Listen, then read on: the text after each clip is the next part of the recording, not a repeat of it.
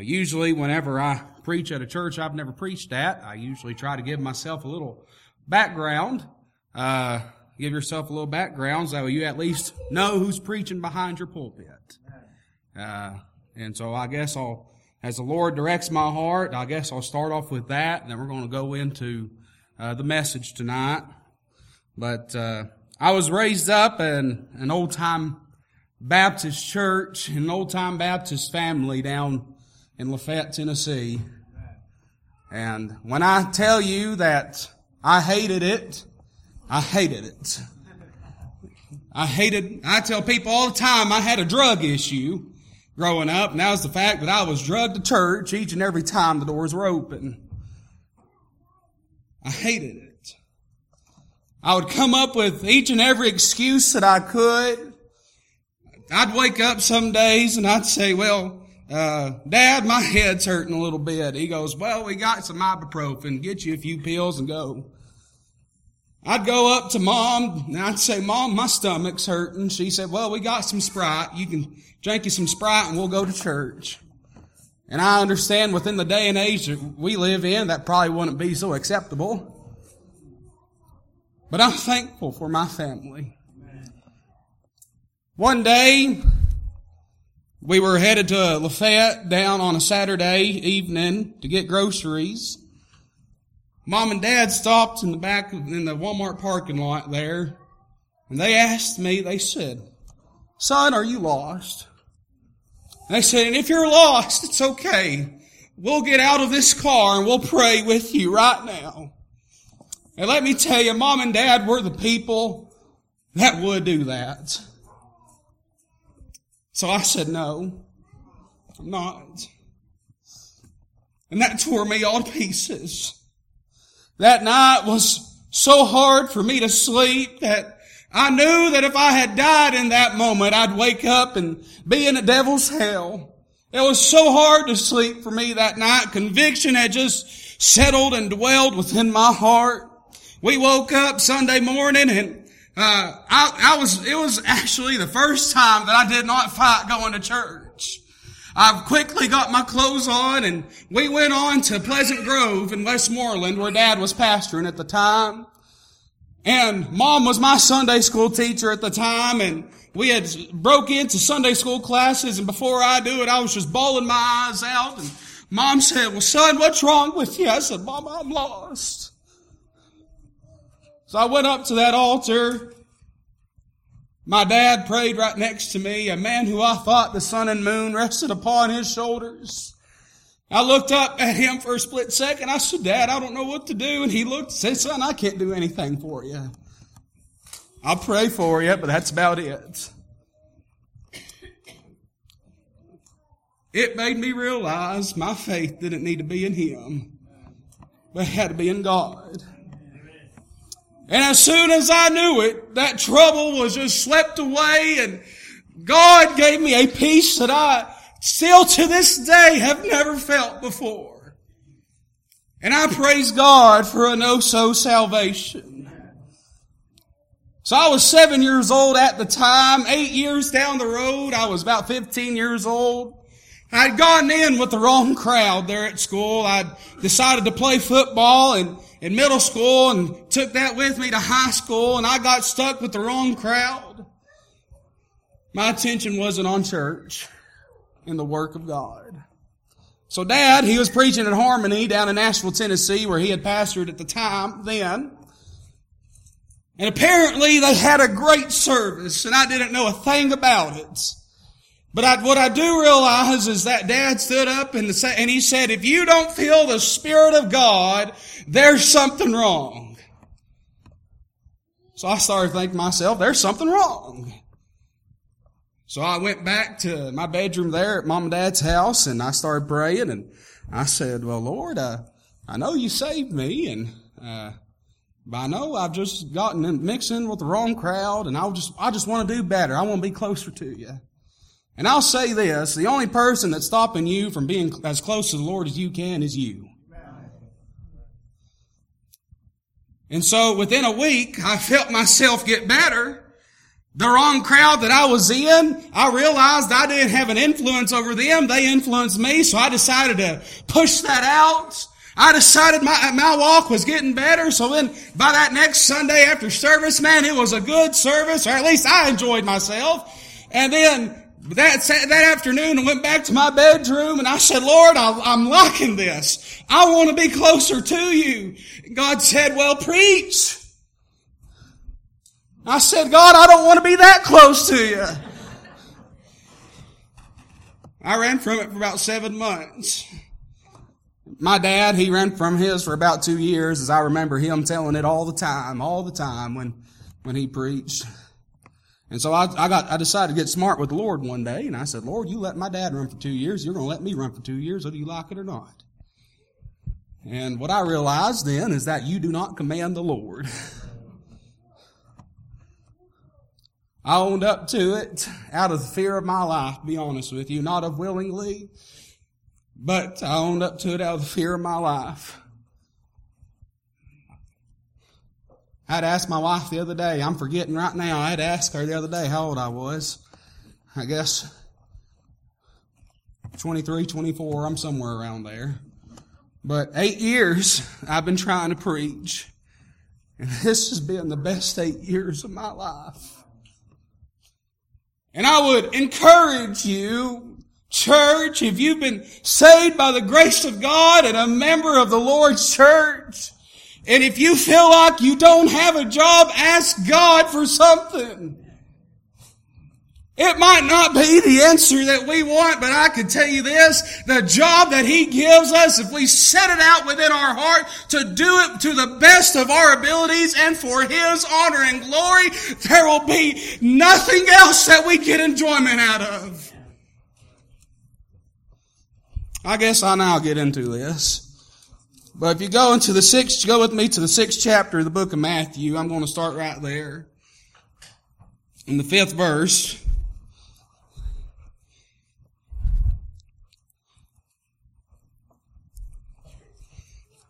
I asked the Lord after we got done with service at Friendship this morning about what He wanted me to preach, and usually I have a thought, but tonight I don't seem like I have a thought, but I've got a starting place. So we're just going to trust the Lord and go with it. But in Matthew chapter 6 and verse 5, Jesus was doing the speaking here to His disciples. He said, "And when thou prayest, thou shalt not be as the hypocrites are, for they love to pray, standing in the synagogues and in the corners of the streets, that they may be seen of men. But verily I say unto you, they have their reward. But thou, when thou prayest, enter into thy closet, and when thou hast shut thy door, pray to thy Father which is in secret, and thy Father which seeth in secret shall reward thee openly. But when you pray, use not vain repetitions as the heathen do, for they think that they shall be heard for their much speaking. Be not ye therefore like unto them, for your Father knoweth what things you have need of before you ask Him. After this manner therefore pray ye, Our Father, which art in heaven, hallowed be thy name. Thy kingdom come, thy will be done in earth as it is in heaven. Give us this day our daily bread, and forgive us our debts as we forgive our debtors. And lead us not into temptation, but deliver us from evil. For thine is the kingdom and the power and the glory forever. Amen. I'm going to skip to the 21st verse. It says, "For where your treasure is, there your heart will be also." And I'm going to stop right there for just a few moments of time.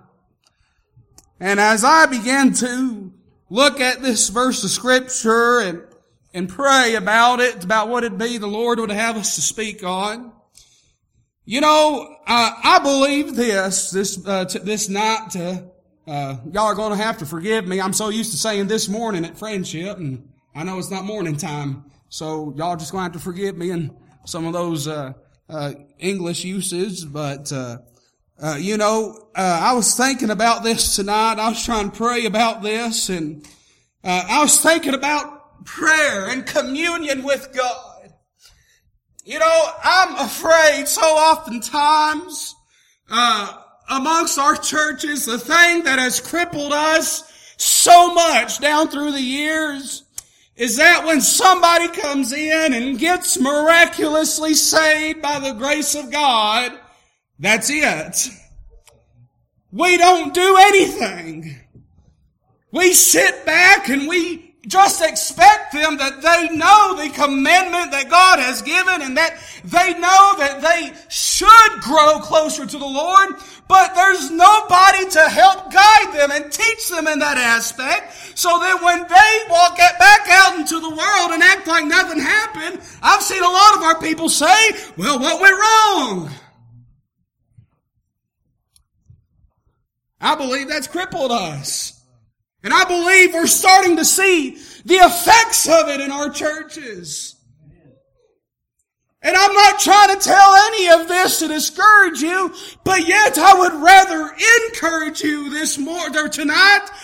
If no matter how old you are, no matter how young you are, if you've been saved by the grace of God, there is a job that each and every one of us can do. And I believe us as the younger, we are to look to our older for guidance and direction. But yet, if the older turns their head away, you know what then we can do? Go on our knees and seek after God for guidance. Which that should be the very first aspect and direction of all things. There's people who ask, how do I pray? And I say all that to say this. If we want to start seeing things turned around amongst our churches, you know what it does? It starts with me. It starts with getting myself in line. And how do I get myself in line? Well, I need to have a closer walk with God. Well, how do you have that, preacher? You see, Jesus here, he was trying to teach his disciples about prayer.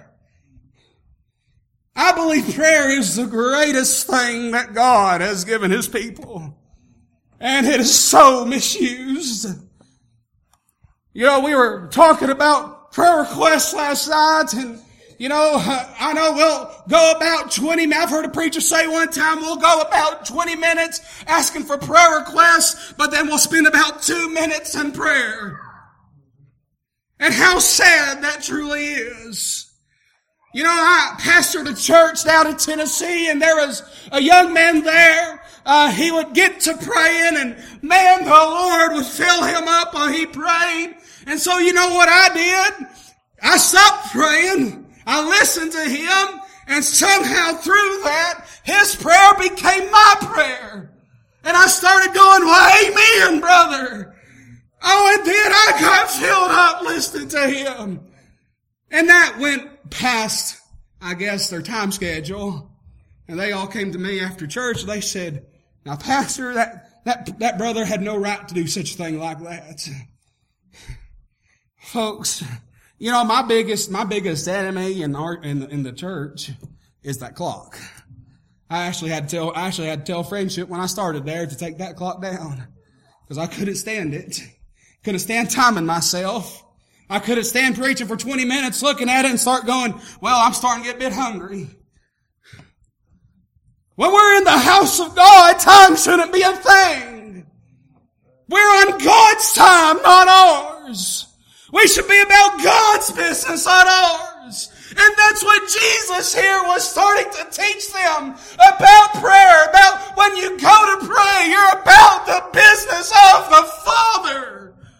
So you don't need to use vain repetitions like the heathens do. Sometimes when I pray, I find myself doing that quite a bit. Repeating myself. I know people say we need to leave it at the Lord's feet. Nah, I truly believe that. Oh, but sometimes my carnal nature will kick in and I'll start thinking, well, God, I know I asked you about this 2 weeks ago. I thank you forgot it. So here it is again. I'm pleading on my behalf. Here it is again. Then another 2 weeks will go by and I'll say, well, God, I thank you forgot about it. So here it is again. Well, no, God doesn't forget about His children. It's just sometimes God has to work on the other end. He said, don't use vain repetitions. Don't repeat yourself. Don't stand in the synagogues like the heathen do. Don't make yourself known unto men. He said they'll have their reward. You know what their reward is? It's just the praises of men. That's all it ever is, even if that. It's all it ever is. But folks, we shouldn't be about pleasing men. We should be about pleasing God. I believe Galatians, Paul was writing the first chapter there, and he said, do I now persuade men or God? Do I seek to please men? For if I have yet pleased men, I should not be the servant of Christ. So what did Jesus try to tell them about prayer? He said, well, number one, when you go and pray, you will go into your closet. And when you go into your closet, you will shut the door. You know, lots of times growing up, me and my cousins, my siblings, we'd be out in the yard and we'd be playing around. And all of a sudden we'd walk back in, and of course we'd leave that door wide open. And you know what Mama said? Mama would scream out from the house, "Boy, were you raised in a barn?" So you know what that meant? I gotta go shut that door. But you know, I started thinking about that and felt sometimes when we pray, or at least I know when I do, sometimes I don't shut that door fully. I know we talk about the altar and the mourner's bench, and I don't want to neglect it. I think it's a great Baptist tradition that's been passed down. But I tell you this, at the end of the day, there's no power in it. Only power comes from God. But I tell you this, the best services I've been in is when God's people just come around the altar and they wouldn't just do anything except pray and pray. And when they think they didn't pray enough, they pray a little while longer. And let me tell you, when they would pray, it would seem like heaven came down. Folks, I tell you, when we pray, you need to shut the door. Don't let anybody get in. Don't let the world come in. Shut the door where it's just you and God. Nobody else. Nothing else. I know we've got cares and we've got worries and the troubles of this life just burden us down. But when it comes to the Holy Communion with us and God, shut the door. Because let me tell you, I can guarantee you this. Probably some of us weren't raised in a barn. They taught us to shut our doors. Let's shut our doors. And then Jesus also said, when you pray, I know people call it the Lord's Prayer, but what it was an exemplary prayer. He didn't say you need to pray exactly like I pray, but you need to pray in the same manner. Well, what was that manner? He started out, Our Father, who art in heaven, hallowed be thy name. Holy is your name. Great is your name. Folks, I tell you this, when we talk and pray to God, we need to realize who we are talking to. We need to realize the position He's in and the low position that we're in. We need to realize that when we're praying, let me tell you, when we're praying, we're on holy ground. We need to respect it. Respect Him. Reverence Him. Fear Him. Respect Him. Reverence. Know who you're talking to. I'm not saying you need to use all these big, great prayers or these great words and adjectives. I'm not good when it comes to vocabulary, so I don't really know what the right word would be to put in there. But I tell you this, people have asked before, well, how do I talk to the Lord? You need to talk to the Lord as you would talk to a friend. Because what was it that Exodus teaches us? When God met with Moses on top of that mountain, he said God talked to Moses as a man would talk to a friend. Yes, for those who have been saved, He's our Father. He's our King. We're His servants.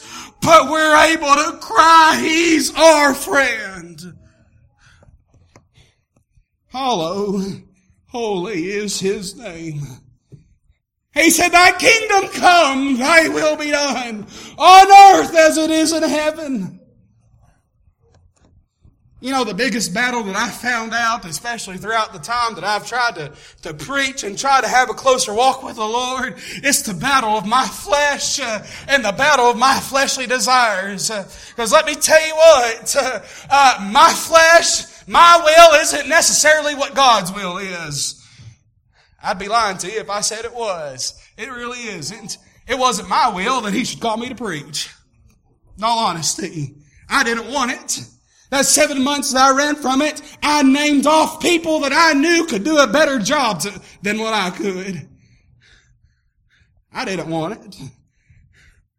But God's will be done.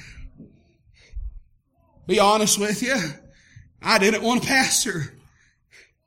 But God's will be done. Now I tell you this, I love pastoring. I didn't want to move up to Indiana. That sounds pretty bad, I know.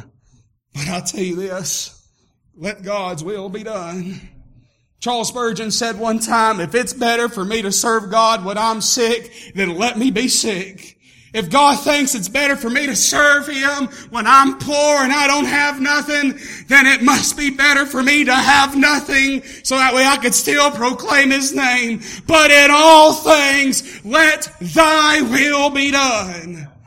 The only way we can see an outcome in anything is if God's will is done.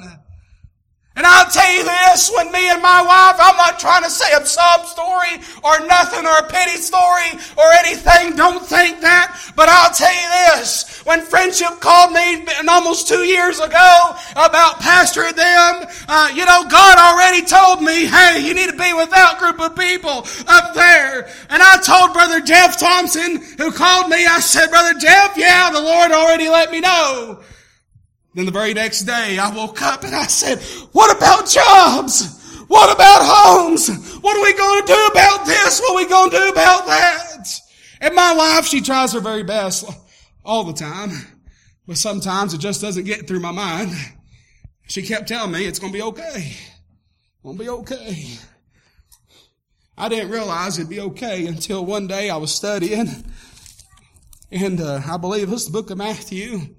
And Jesus has told His disciples, He said, think of the fowls of the air. They don't think about their next meal because God provides it for them. And He said, how much better are you in the eyes of God than the fowls of the air? I went to work that day at the barbershop I was working at. I was sobbing. I was crying. I was cutting hair. My station was right next to a window. I saw an itty bitty bird fly down. I had to stop cutting hair and I had to start crying. My customer, he asked me, he said, man, what's wrong with you? I said, buddy, God thinks of me a whole lot better than that bird. He said, yeah, whatever. Oh, but I tell you what, let God's will be done. He said, your Father already knows what you're in need of before you even ask Him. How great is that? That He knows and searches the deepest thoughts and intents of our heart and our needs. God already knows it, but I'll tell you this, we need to be like Hezekiah when we go into our closet and just spread it all out there before God and just say, God, here I am, I'm a no good, worthless, filthy servant, but here I am for your plea. In all things, Thy will be done. In all things. And you know what I found out? When God's will, when you try to go after the will of God, you know what happens? God's will then becomes your will. and what you want done and what you want accomplished. The Bible says David was a man after God's own heart. You know what that meant? It meant that he had God's will at the center of his heart, and there was nothing more that he wanted accomplished. How great would it be if we raised up a generation of saved individuals who were people after God's own heart?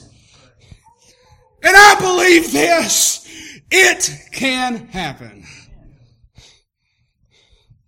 You know, I sort of, when we were down in Tennessee and I was raised up down in Tennessee, there'd be people to go in Tennessee all the time and in these Baptist churches, and they'd say, well, things just aren't the way that they used to. Things just ain't like the way that they used to. They're not ever going to get any better. And you know what? I started to believe them for a second, but then I started thinking to myself, wait a minute. God is still the same God. God is still in the saving business. And let me tell you what, there was a young man down in Kentucky about a few weeks ago who owned up his call to preach. God is still calling men out to preach, folks. Praise His name for it. There's still work that needs to be done. We're not down and out for the count just yet. Though we like to think it, there's still a whole world full of lost individuals that needs to hear the gospel of Jesus. Jesus sent out the Great Commission before He ascended into heaven. What that mission was that the disciples was to go to all the earth, all the nations, spreading the gospel to what? Every single creature and person that they came in contact with. A few years ago in our Baptist history, we decided to drop a few names, and I'm not going to go through all that, but we decided to pick up the name Missionary Baptist. And the reason why we decided that was because we believed in fulfilling out the Great Commission that God had sent out. And we believed in being mission-minded and having a mission work ethic. Now I'll tell you this. We don't, the name on this church's door, Faith Missionary Baptist, it didn't say whenever I drove up to the parking lot this evening, it didn't say Faith Not on the Log Baptist. It didn't say Faith Twiddling My Thumbs Baptist. It said Faith Missionary Baptist. Folks, I tell you this, we often think revivals for the lost and how the lost need to come in and be saved. And I tell you this, praise God that there's been some that's been seeking this week. But I tell you, revival's not for the lost. It's for the saved. It's for God's people. And before we could see lost people coming in, seeking God, we ourselves first need to seek after God for all He's worth. I tell Friendship a lot of the times that our slogan needs to be PUSH. P-U-S-H. I had people ask me all the time, why is that? What's that? Pray until something happens. Pray until something happens. We read in Genesis about Jacob there and how one night he was wrestling with an angel. And the angel said, well, let me go. And he said, no, I'm not going to let you go until you have blessed me. How good would it be if we got into our prayer closets and said, God, I'm not leaving until I know something is going to happen. How great would it be if we just wrestled with God day in and day out. Matter of fact, Paul, when he was writing the end of the first Thessalonian letter there, he said what? Rejoice evermore and pray without ceasing. Have daily and hourly and minutely communication with God. Pray without ceasing. Oh, and Jesus said, Thy Father which you see in secret, He will reward you openly. I believe this. I believe you can tell when a preacher has been in his prayer closet. Because God just gives him liberty to preach His word and power. I believe you can tell when a lay member has spent time in their prayer closets. Because when we sing the old songs of Zion, it seems like their face just starts glowing as Moses did when he saw the face of God on top of Mount Sinai. I believe it'd do us a bit of good to get back to the practice of the altar. And not just this altar, but the altar in our home. The altar in our job. The altar with our family. I believe it do us a bit of good. Now Jesus, y'all just pray for me. My heart's going everywhere tonight. I believe we just need to go on back to that 21st verse. Jesus said, where your treasure is, there your heart will be also. That's what you'll be thinking about. That's what you'd be striving for. Where your heart is, there your treasure is also. So lay not up for yourselves treasures here on this earth, where men can come in, break through, and steal, and moth and rust corrupts it. We see a lot of fancy materialistic things out there, at least I know I do. I love sports vehicles. I don't know what it is, but I just love sports vehicles. And each time me and my wife, we go somewhere and I see a fancy Camaro or a Mustang or a Corvette, I start thinking, man, I would love to have that. Be honest with you, I'm an unsatisfied person. A few years ago, I totaled out my car, so I went to the bank, got myself a loan, went to the CarMax parking lot there in Rivergate, Tennessee. I pulled out with a Kia Optima. And it was a newer model at the time. Right, and I thought to myself I was satisfied with that. Until I saw a 1995 Camaro. And I thought to myself, man, oh, I want that sucker. Oh, I'd love to have the money for that. I'm not content. I'm not satisfied.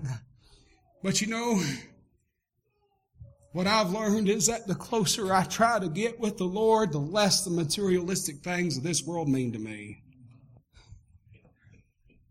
I don't care if I'm just a beggar on the side of the road that's just living in a cardboard box. Give me Jesus. I'd rather have Him. Me and my wife, right before we moved up here, it was hard for us to find a home. And so the Lord had told me, He said January 16th is when you need to move. So January 16th, we packed up our bags, we moved. A few weeks beforehand, before we found a house, my wife asked me, she said, what are we going to do? I said, well, I guess we're just going to sleep underneath the bridge under there in Columbus. And she looked at me and she said, no, you will. I'll find somewhere else. But God blessed and God provided. Oh, and I tell you this, I don't care if my house is a tore down shed. I'd rather have Jesus. You can give Him to me and I'll take Him over this world 1,000,000 times over. I heard a song the other day that said, if I had 1,000 lives to live, I'd give them all to Him.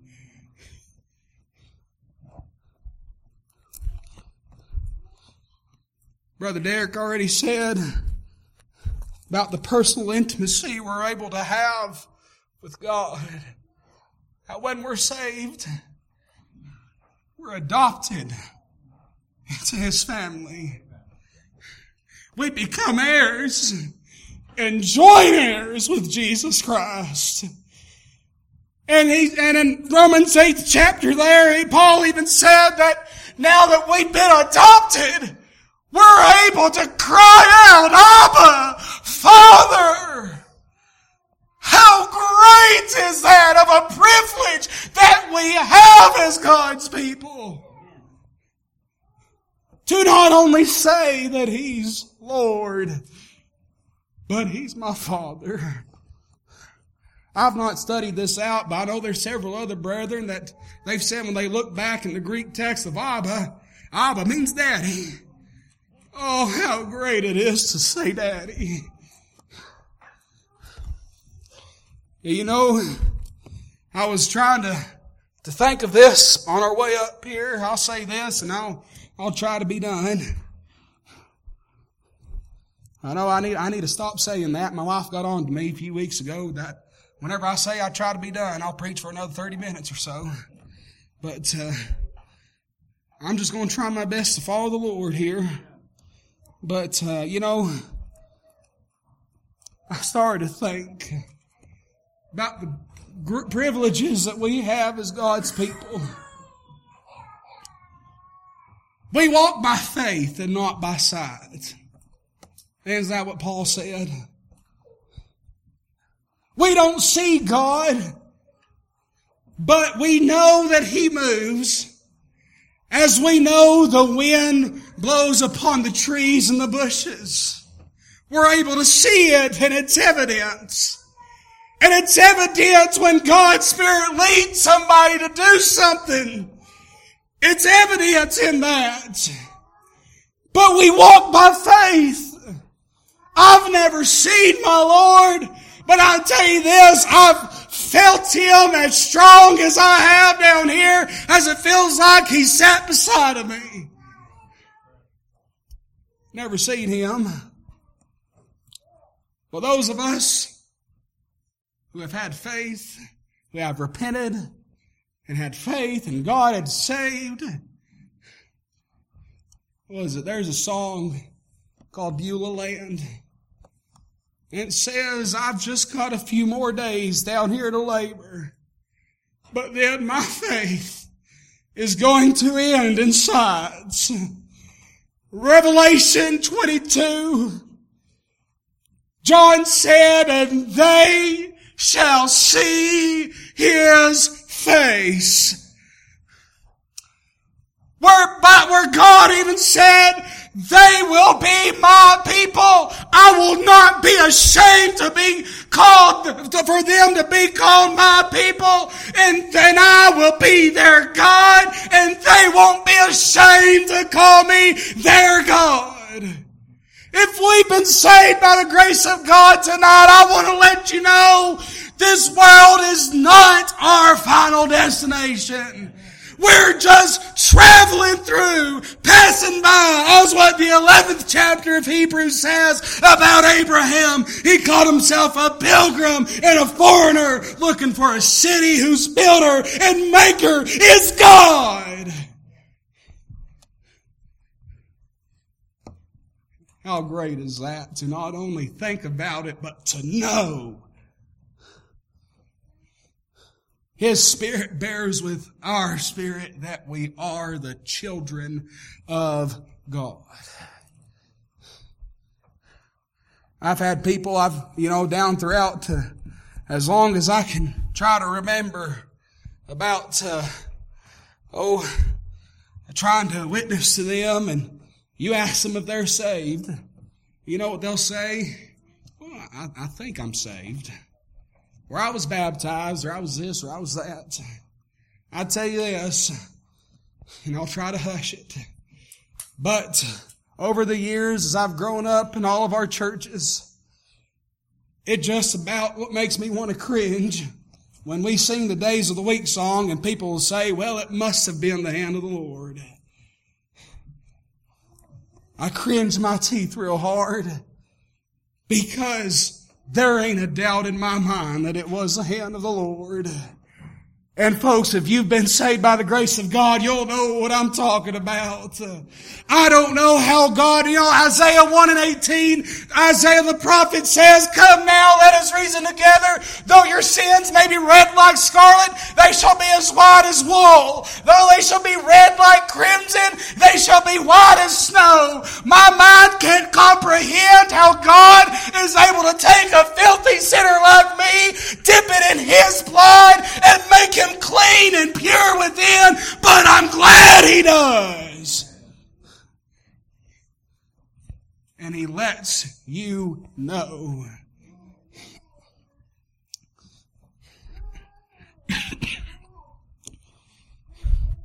We talk about being brokenhearted, how the lost need to come to the Lord with a broken heart and contrite spirits.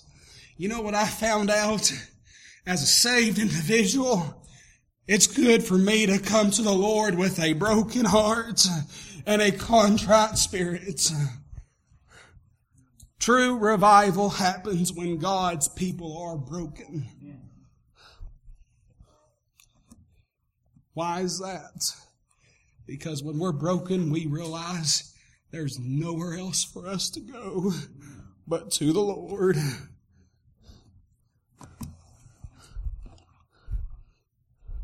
I'm done. I hope and pray somebody got something out of that. But I above all pray that God was glorified and lifted up.